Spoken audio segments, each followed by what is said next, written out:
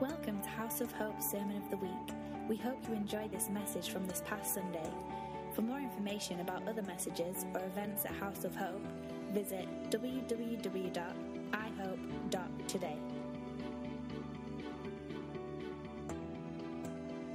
So, I don't know when it was, maybe those of you who have memories that are long of the tooth. I think I preached a message probably about 18 months ago, maybe a little bit less, about House of Hope and what our destiny was to become and is not become, but is a place of refuge. Does anybody remember that? No. Some of you do. You weren't here. So I don't feel bad. I won't have to go like, you don't listen to me. So I wanted to revisit what this means about being a place of refuge. We've had a number of prophetic words over the years that declared House of Hope to be a place of refuge, a place of healing, a place where people could come and feel welcomed and loved, and a place where they can receive the growth and receive the healing that they need without judgment. And I just keep thinking about what that really looks like. We've seen a number of changes at House of Hope in the last, say, 3 or 4 years for the good. People have come in and they've like, man, I just love this place. I love, what the Lord is doing here. I can just come in, I can be myself. But I've never really looked at what a city of refuge was according to the Old Testament. And there's a number of passages in the Old Testament that talk about cities of refuge. And basically what they were there were 6 cities in Israel that the Lord had commanded to be set up. And they were cities that were given to the Levites. Now, if you remember church history or biblical history, when the children of Israel crossed into the promised land, there's how many tribes of Israel? 12. And 11 of the 12 received land. And the 13th, or the 12th tribe, sorry, not the 13th, that's a different thing. That goes into the flat earth theory. Anyway, the 12th, the Levites were the priests. And they were the ones that took care of the tabernacle and later on the temple. And they were the people that had no basically an inheritance. They didn't have the land. They didn't have the ability to create wealth. And so the Lord actually had them, each of the other 11 tribes, gave the tribe of the Levites cities. There was, I forget now, I think there was, it's right there, there's 42 cities in Israel. And 6 of those 42 were designated as cities of refuge. Now, because this was a law-based covenant, and they were in the middle of this covenant, I just see this, the beauty of a city of refuge was if you could actually break the law and knowingly break the law and go into these cities and not face retribution, judgment, or anything. Now, typically they were set up for murdering. So if you murdered somebody and everybody was chasing you, you would run into this city of refuge and you're good, right? And so in Numbers 35, it talks about this. It says, the cities which you shall give to the Levites shall be the 6 cities of refuge which you shall give for the manslayer to flee to. In addition to them, you shall give them 42 cities. All of the cities which you shall give to the Levites will be 48 in total, together with their pasture lands. And so I was thinking about this. What does that look like? Why did the Levites get these cities of refuge? Why did the Lord actually have these cities of refuges set up in order for them, to steward? And I was like, what was the chief purpose of the Levites? Anyone? To be priests. And what do priests do? Priest stuff, right? They steward the presence of the Lord, correct? Like that really was ultimately, they would do the things, they would do the sacrifices, and once a year the chief priest could go into the Holy of Holies and all that kind of stuff. But really they were the stewards and the caretakers of the presence of the Lord. And I just thought it was really interesting that the Lord would set up cities of refuge, and the Levites, the ones that were stewarding his presence, were the ones that were stewarding those cities. And it's comparable today for us as priests. We're all priests in the New Covenant. We all have access to the Holy Spirit. We all have access to his presence. And we steward, each individual one of us, each and every one of us, we steward the presence of the Lord in our life, and we have the ability to grant refuge to the people who need it as individuals. I was like, wow. And so when House of Hope was released and was spoken over, I think Steve Backlund spoke a word over us about being a place of refuge, a place where people could come and feel the presence of the Lord and sense the presence of the Lord and receive what they needed to. They would come into an atmosphere of love, no matter what was going on. And whereas the cities in the Old Testament, the cities of refuge were predominantly murder, now in the New Covenant, our hearts are to love people no matter what.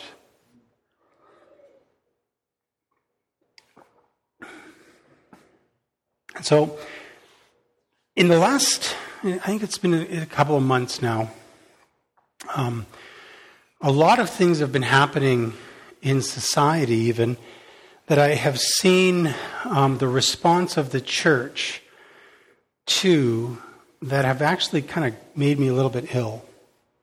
I don't know if you know who Anthony Bourdain was. He was an amazing chef. He was a communicator. I really enjoyed listening. He was brash. He was just like, he was amazing. He was an amazing guy. He was a gifted chef and a communicator. And he committed suicide.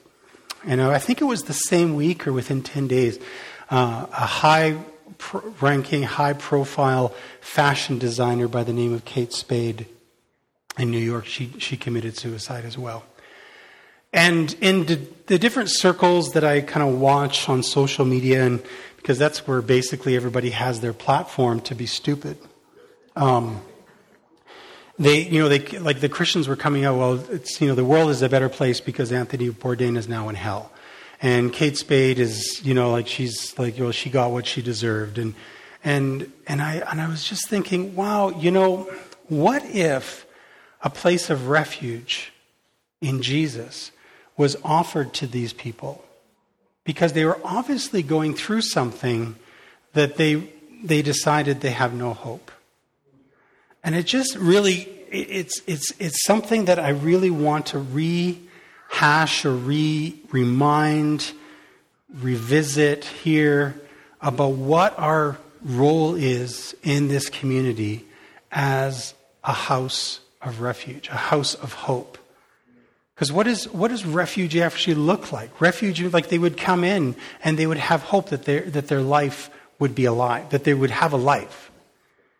And we are getting this house.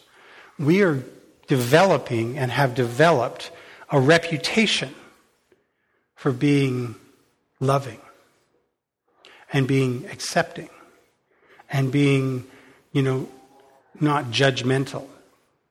And I hear this reputation and I'm like, I'm excited.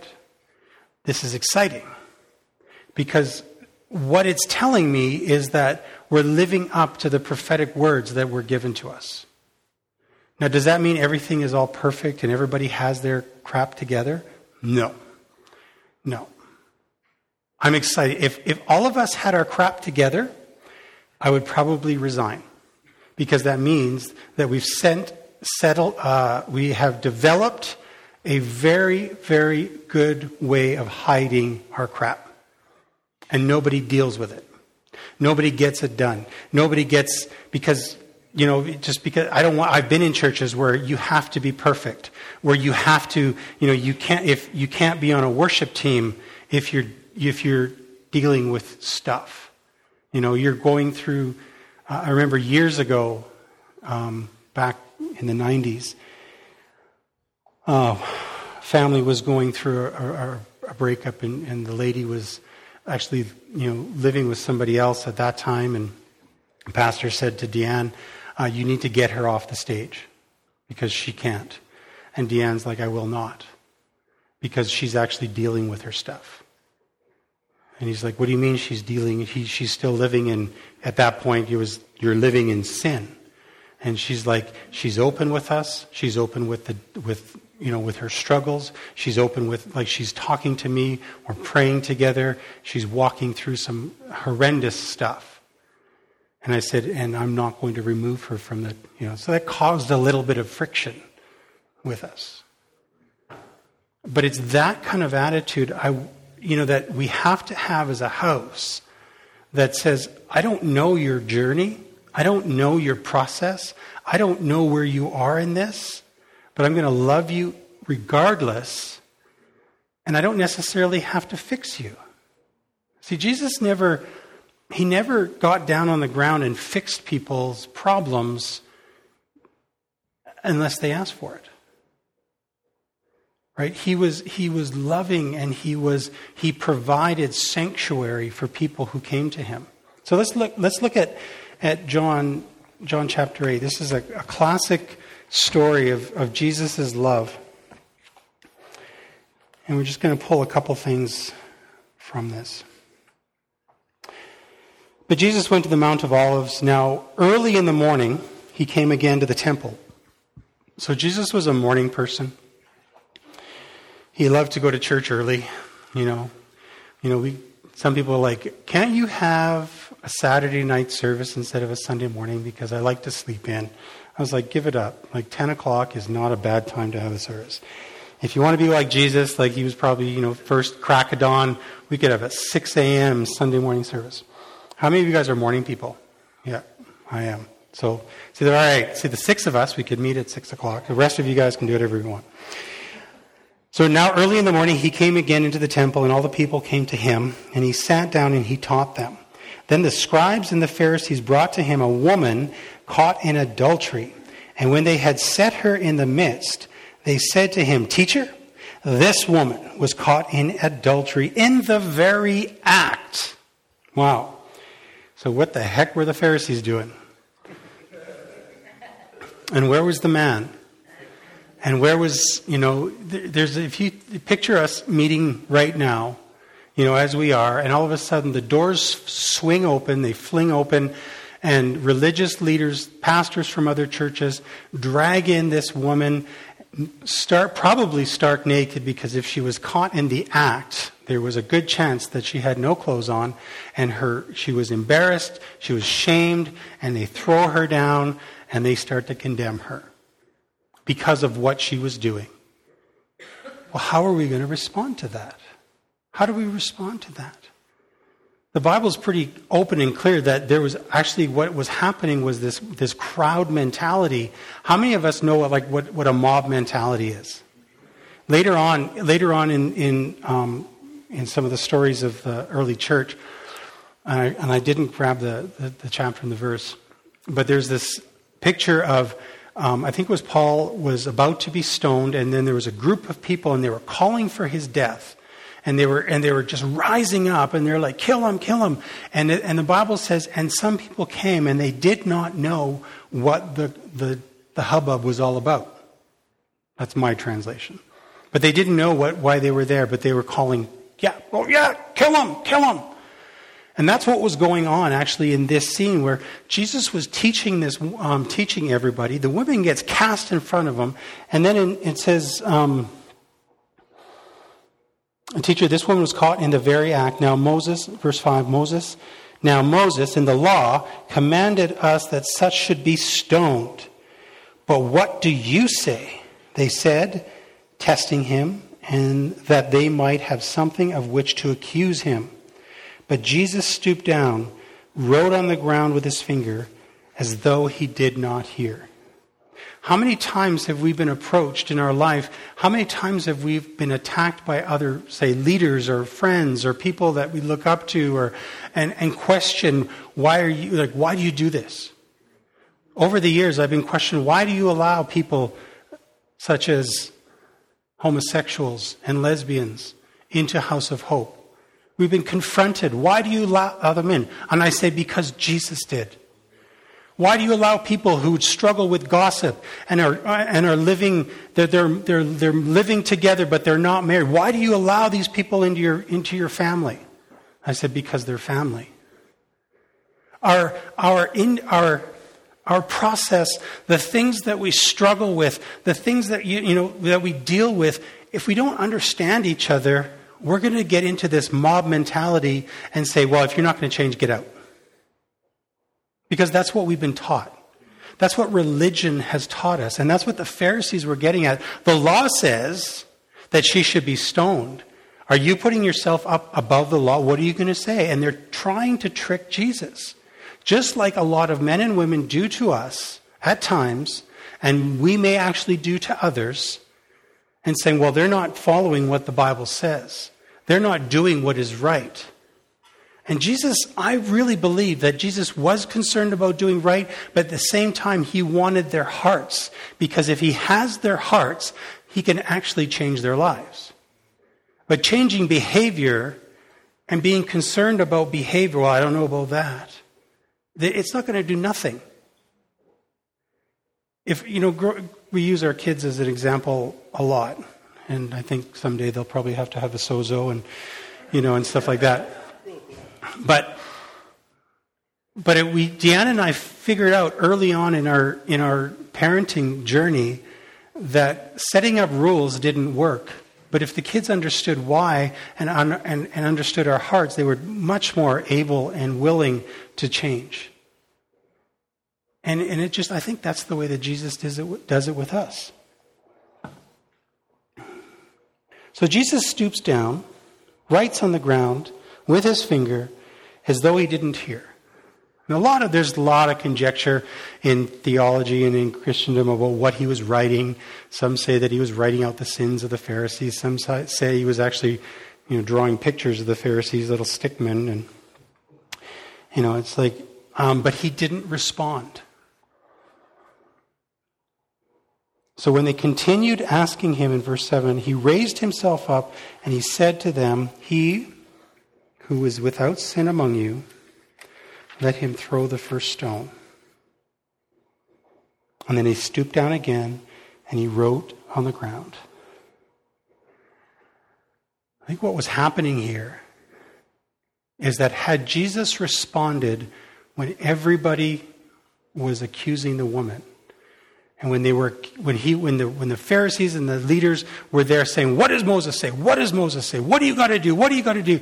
There was this mob mentality being built up, and there was probably people yelling out, "Stone her! She's supposed to be stoned. She's supposed to be killed. Kill her! Kill the bitch! Kill the whore! Kill her!" Right? Because they were vile people. That's what mob mentality does.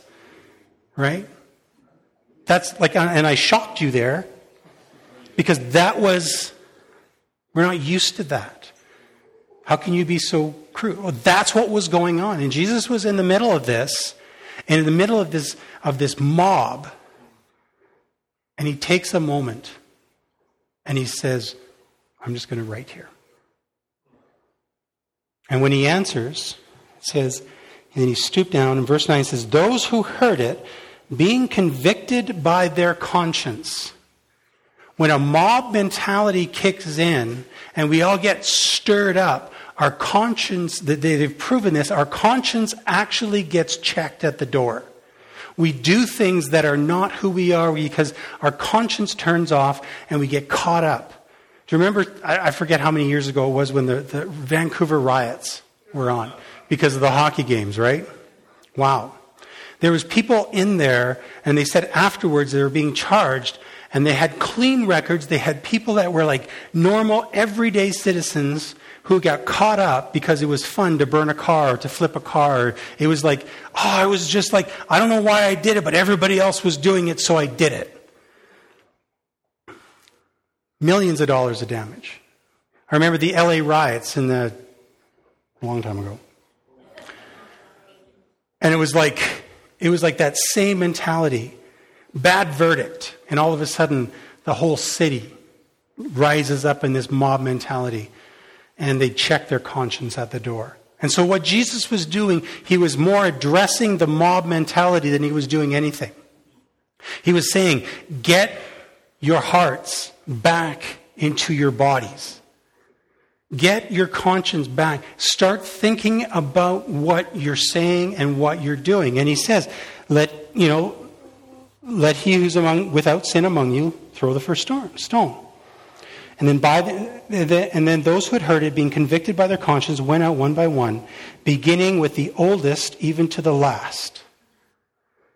This is interesting.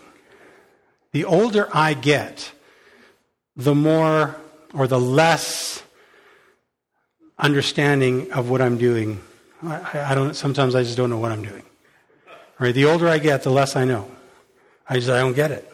I don't understand. Ken, can you, you're getting pointed at, but when I was 20, I knew everything. And I told my kids, my boys, I said, you guys think right now, you think you know everything. And Andrew's like, yes, in fact I do.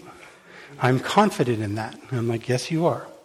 Because I knew everything. I knew the right thing. I remember I was 18 or 19 years old working on a farm, and I was in the kitchen talking to my friend, her name's Sue, and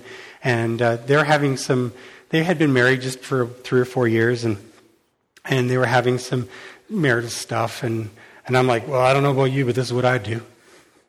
And she's like, wow, that's really good advice. And I'm like, yeah, right, I know. And she's like, wow, you're going to make an amazing, husband someday. I'm like, yeah, I know. It's true.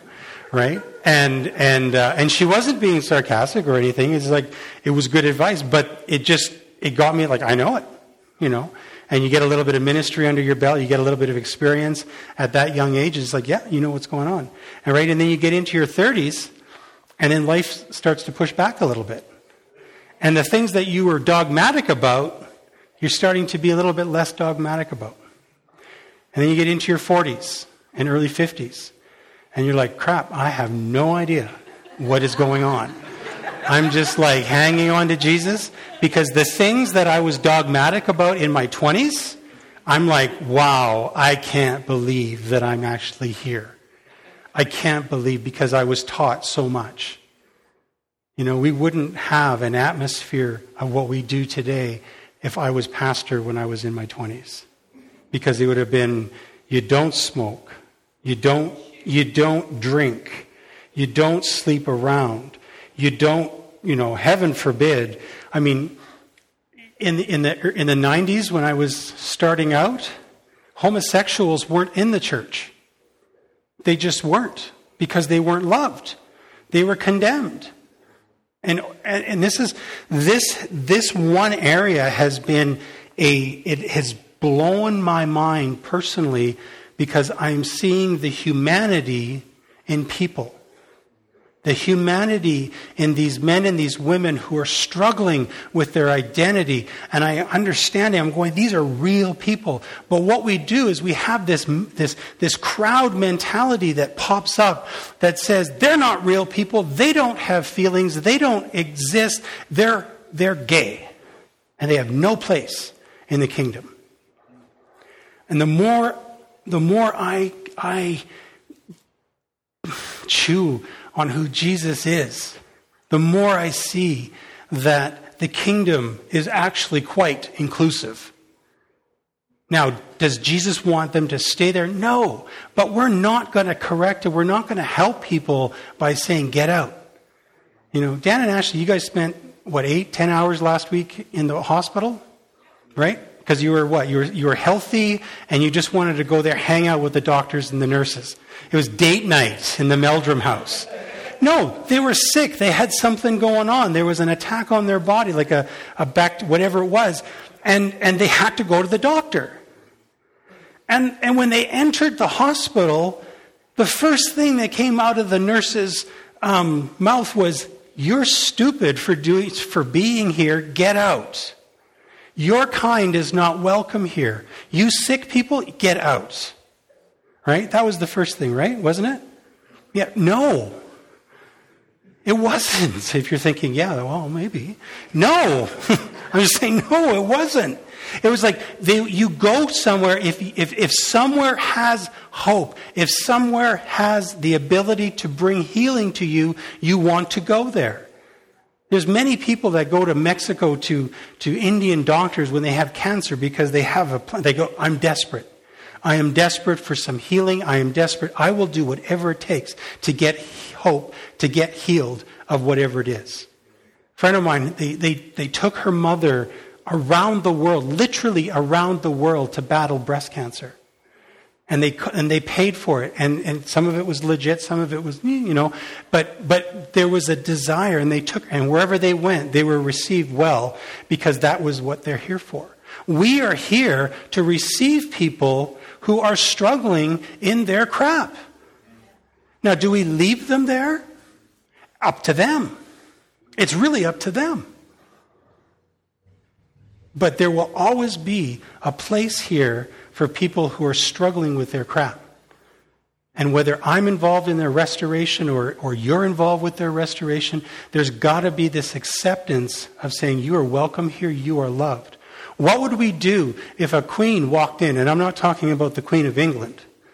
I'm talking about a man dressed up as a woman, and that's his lifestyle, or a transgender. Or what are you going to do with people who actually were born male and had a transformation, their life changed, and they're a woman now, and they come into a loving knowledge of who Christ is, and they're following Christ, but they're a woman now?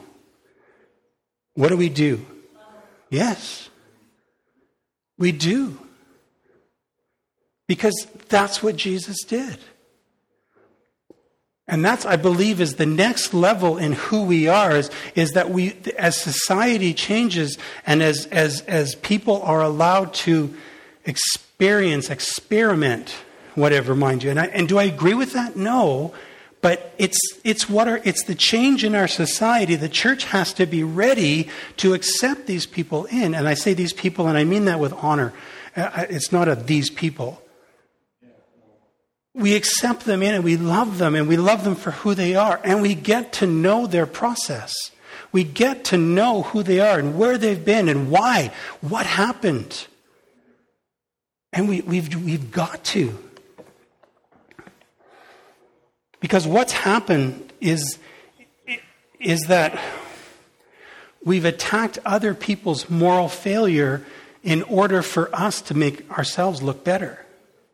I just wrote this down. It says, don't ever use someone else's moral failure to prove your own moral high ground. That's what the Pharisees did. They used their, and we go, oh, I'm so much better. No, really?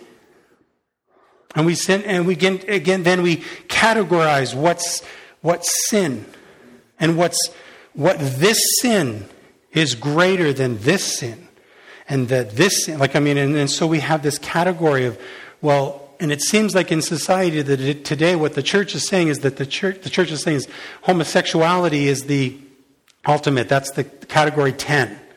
But if you're living with somebody, that's a category 7. Category 1 would be like if you eat too much, or maybe you gossip a little bit. And like what we've done is we've tried to redefine what sin is, right? And what is sin? Sin is anything that actually breaks covenant. Jesus gave the one covenant in the new covenant, right? And that was the covenant of love. When we break love, when we break relationship, that is sin. That is the one law. And so we take all of these and we pump them out, and we go, we're going to love on you guys and you girls. You could be struggling, whatever. Just there's so much that we struggle with. But just because we struggle with something doesn't mean that we love Jesus any less. Doesn't mean that we don't have a heart for God. That we don't have a passion for who He is. Just because we struggle, we could have a young man in here who's struggling with his identity, and he loves Jesus with all of his heart, but he doesn't know what to do with his attraction. And same with a young woman. And it's like, well, what do we do? Nothing. Until Jesus says, pony up to this person, tack your halter, tack your whatever next to them, and do life with them. Get to know them. So let's look at Johnny. Let's continue. So those who heard it, being convicted by their conscience, went out one by one, beginning with the oldest even to the last. And Jesus was left alone, and the woman standing in the midst. When Jesus had raised himself up, saw no one but the woman, he said to her, Woman, where are those accusers of yours? Has no one condemned you? She says, No one, Lord. And then Jesus said to her, Neither do I condemn you. Go and sin no more. So then Jesus spoke to them again, saying, I am the light of the world. He who follows me shall not walk in darkness, but have the light of life. See, Christianity did not make us superior to people around us that are struggling. What Christianity did was our relationship with Jesus. It enabled us to serve and to love more than we were ever able to before. That's got to be, and if it hasn't, I would seriously question who you're following. If your heart isn't to serve and to love people more than ever, regardless if you agree with their lifestyle or their actions or what they do or what they say, then are you actually following Jesus? Or are you following a religious figurehead that is a do's and the don'ts, and this is what we do? I'm just putting that out there. That's pretty harsh, but I would question it. Because the fruit of Jesus' life was love. It just was. So we have to get to know the story of the people that are in our midst. We have to get to know the story of why are they like this? What has happened? If somebody would have come along, Anthony Bourdain or Kate Spade or Robin Williams, think of these people who on the outside have it all together, but then end up killing themselves. And then judgment comes? No. Our first response needs to be mercy. Our first response as a house needs to be love. When we see things going on in the community, one of the things that I haven't had an opportunity to do in the last 2 years, but I did do it 3 years ago now, was do some spiritual care in the gay Pride Day. And I wasn't able to this year. We were whatever, it doesn't matter. But people will come up to us and say, "Oh, you're from the church. What are you doing here?" And it's just like, wow. Because we have to know the stories. Jesus knew the story of the woman. What about the woman at the well, where he knew that she was actually had 4 husbands and she was living common law with the one then? And he's like, yeah, I know you. Let's talk. He wasn't afraid. But we get caught up in the words of this book that says this is what you shouldn't do. You shouldn't do this. You shouldn't do this. And then our actions then get changed. Our behavior gets changed, but not our hearts. I'd rather have a heart that's changed than my actions will change. When I'm connected with Christ, when I am in His presence, when I'm doing but I'm being with Him, everything that I do, there's fruit. So here we are, we've been called a revival center.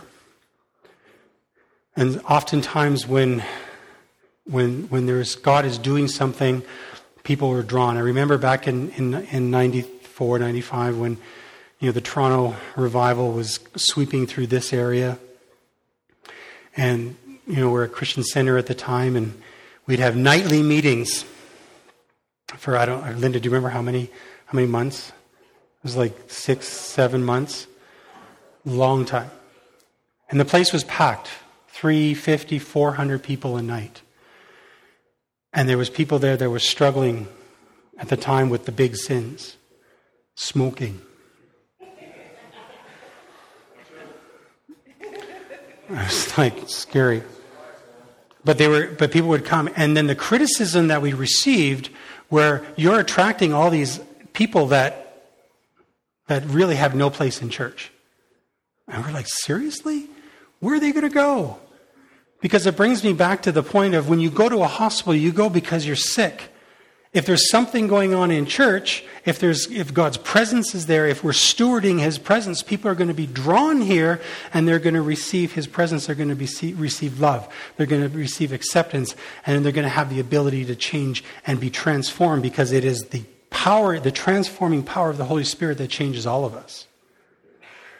But it seems like the thing that we received for free years ago, we want to charge other people. And if you don't do the book, if you don't do the program, get out.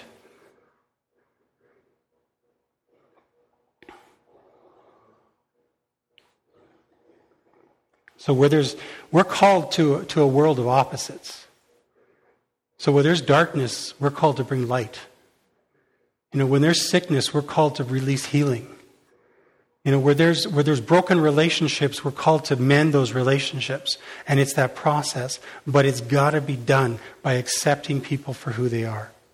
And that's why House of Hope is and will continue to be a place of refuge. And to quote a phrase, or to call on a specific saying, it's like, I got to back up. Because we are who we are, and no amount of people's issues are going to change who we are, because we are through His presence.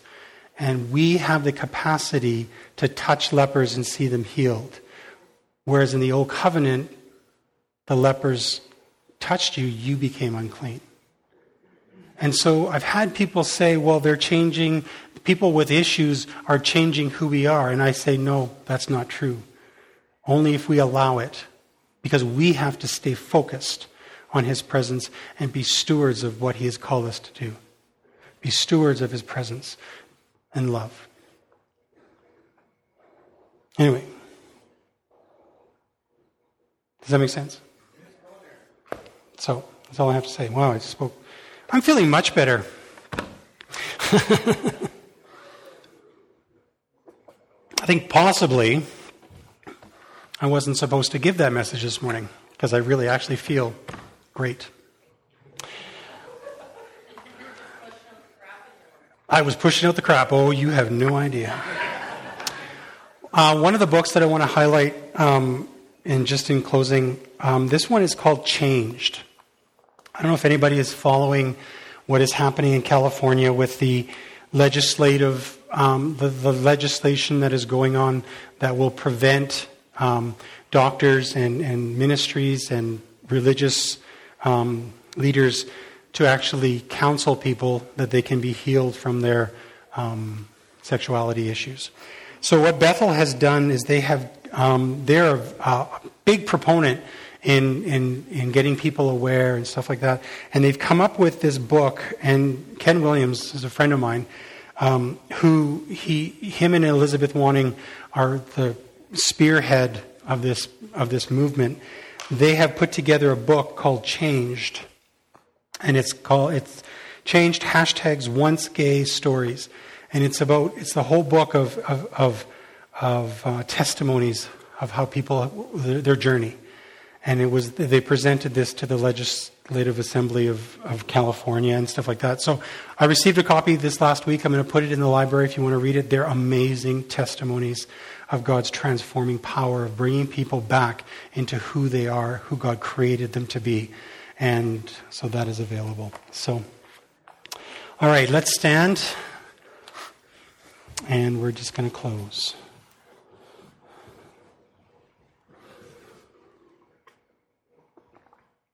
Father, I just thank you that you have given us this place, that you have given us a mandate to be a place of refuge, to be a house of hope, to be a place where everyone is welcome and everybody is welcome to experience the transformative power of the Holy Spirit, the transforming power of the Holy Spirit. Because we've all been there, we've all been transformed. Our lives are no longer the same because of what you have done in our lives, Father. And Father, we want to give that freely back to the people who are struggling, to the people who don't have hope, that they would walk in through these doors and they would feel your presence and they would be loved by us. That they would be welcomed, we would go to them and we would welcome them, open arms, give them a hug, say, hey, can I help you find a seat? Whatever it is, Father, that I know that you are causing this place to become more well known, and it's causing a lot of stuff to be stirred up in what we believe, but we stand firm on love this morning, and we know and we declare together as a house that we are a house of hope. We are a place of refuge. We are a place of love. We are a place where Jesus can transform us and anybody who he brings into this place. Because you are love, Jesus. God, you are love. And we make that declaration as a house today. Amen. Thanks for listening to our Sermon of the Week. Our desire is that you will be changed by the love of the Father and the power of his presence. For more information about House of Hope, visit us at www.ihope.today.